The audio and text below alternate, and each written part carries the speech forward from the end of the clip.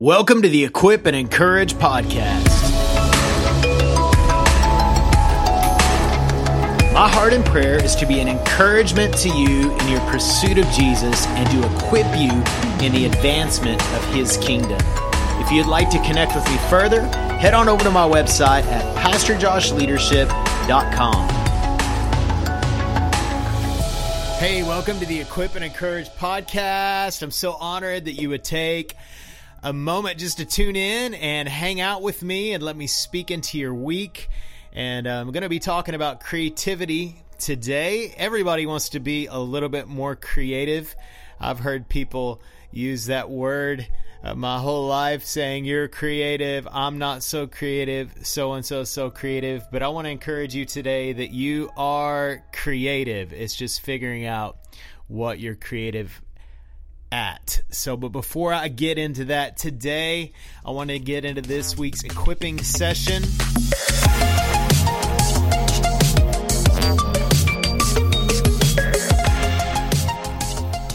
Two books I read recently by the same author, Derek Prince. Many of you have heard of him. He wrote a book called Transforming History Through Fasting and Prayer. If you know anything about Lou Engle, that's kind of the book that really got everything going for him in the prayer movement. But Derek Prince, classic Christian artist, author, And so I've heard of his books, reached out to some friends, actually a friend that I had on the podcast, Joshua West, and said, hey man, give me your top 5 books on the cross. And the second book on the list was a Derek Prince book. And so that book was called What's So Important About the Cross. So I ordered it on Amazon. And in the meantime, while I was waiting, I read another book on Kindle called Complete Salvation. It's a short read. Phenomenal. He has such a great understanding on the finished work of the cross. And then What's So Important About the Cross was just another incredible book on just what Jesus paid for. Highly recommend. I would say every Christian could benefit from reading either one of those books. And I was kind of reading it to do some prep work for a series that I'm in the middle of, and right at the beginning, got through those books really quick. I'll put them in the show notes. Great books. Again, Derek Prince, What Is So Important About the Cross, and the other one is Complete Salvation. Thank God for Derek Prince. Well, hey, I want to talk a little bit today about creativity. And every person is creative, and we tend to look at people's craft that they do, usually in the area of art, and we think that creativity means that you're an artist. And I would suggest that everyone is an artist, but it might not be recognized in an art if we are talking about artistry in the realm of creativity. What I would say this is, though everyone might not be an artist, that you have an art that you craft, you are indeed creative.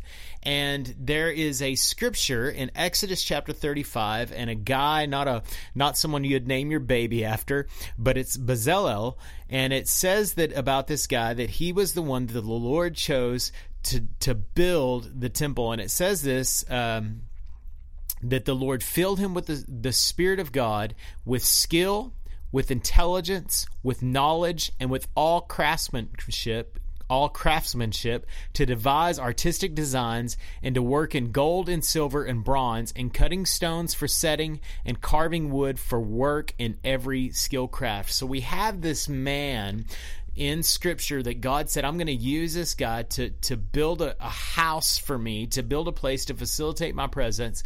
And what he decides to do is to fill him with his Spirit. And so we see here that we have creativity because of the Spirit of God inside of us. It's the Spirit of God that gives us skill. It's the Spirit of God that gives us intelligence and knowledge and craftsmanship.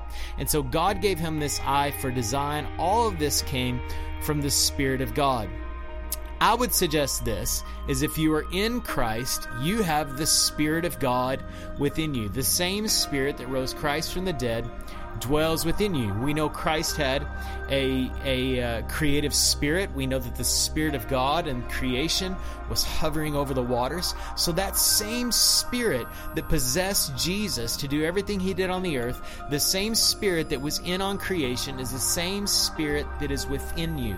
And one of the things when I was teaching graphic design at Christ for the Nations that I would always tell my students when I would start off this semester, my goal was to impart to them the creativity of David and the excellence of Daniel.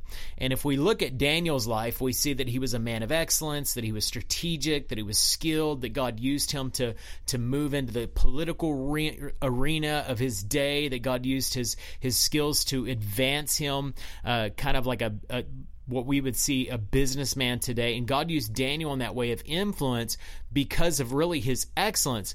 And then what I always said is that, David was the guy on creativity. If I could go back and re-say that, what I would say is that David was more of the artist, and Daniel is a little bit more of what we might call someone like an entrepreneur, someone in that arena. He was a little bit more positionally, not so much in the arts of it, but his art was more administrative. And so we see David, he was more of an artist in the sense of musical and those kind of things. We see David has this bent emotionally to be more like someone who is an artist, that we would see those things. And we see the other characteristics. And so I'd always say was the creativity of David and the excellence of Daniel. However, they both had creativity. Creativity just looks different according to who you are. Ephesians chapter 2 verse 10 says, we are his workmanship. We are God's workmanship, created in Christ Jesus for good works, which God prepared that we should walk in. So we are God's workmanship. We are God's poetic masterpiece. That's what it's translated in the Greek. So God created you to be a poetic masterpiece, and not just a masterpiece, but a poetic masterpiece. So you have artistry or creativity built inside of you, and you have the Spirit of God. And so in that thought, knowing that you are creative, maybe you need to nurture your creativity a little bit. And so that's what I want to encourage you in today is nurturing that creativity. And the first thing that you're going to have to do is you're going to have to rethink what creativity is. I'm a graphic artist. I've always had an eye for design. I have people come tell me all the time, oh, Josh, you're just so creative. And really, I'm not that artistic. And I think that's what people mean when they say you're creative. They're saying you're artistic. I'm really not that artistic. I'm really a lot more just excellent. I'm pretty good at putting things together. And so that would be my skill set. I'm more of a composition guy. So I know how to put elements together and make them look good. That's where my creativity falls in. And so some of you, because you haven't rethought creativity, you think I'm not creative because I'm not artsy, because I can't paint or I can't draw or I can't sing or I can't design. And so some of you are walking around already self-handicapped in this arena, and just because you're going into that mindset saying, I'm not creative. But see, some of you are creative organizers. Some of you are creative writers. Some of you are creative musicians. Some of you are creative problem solvers. I think if you're going to be a leader, one of the things that's critical for you is not that you can make everything look good, but that you can go into a difficult situation and provide creative solutions. So some of you are just creative problem solvers. See, you are an innovator because you have the original innovator inside of you. So you are creative. So get the mindset off of what creativity is. Creativity is not synonymous with artsy. And so just rethink that you are creative, but how does that play out? Because many of us have met, I used to say this to my students as well, many of us would think that are a little too creative. And I've seen some artists like that. And so they get a little bit out of hand in their artistry, and it doesn't really look great. So that's pretty funny. So to me, it is at least. So rethink creativity. Number 2 is this, and these are pretty practical is take a mind break. If you feel like you're lacking creativity in whatever it is that you're doing, and again, I would say that you can bring creativity into any realm, no matter what you're putting your hand to, whatever you're putting your mind to, whatever you're putting your heart in, you can put creativity there, would be to take a mind break. So sometimes it's important for us to just, especially in a digital age where we got screens in front of us all the time, go for a walk, get away from your phone. Some of the best recent memories I've had is when I forgot that I had a cell phone or I left it in the other room. Get out of your normal space. Go to, for me, one of the things that I do with sermon writing is I go to a coffee shop or somewhere where there's things around other than just a more of a sterile office. I need to get out of that environment because I need a mind break from kind of the grind.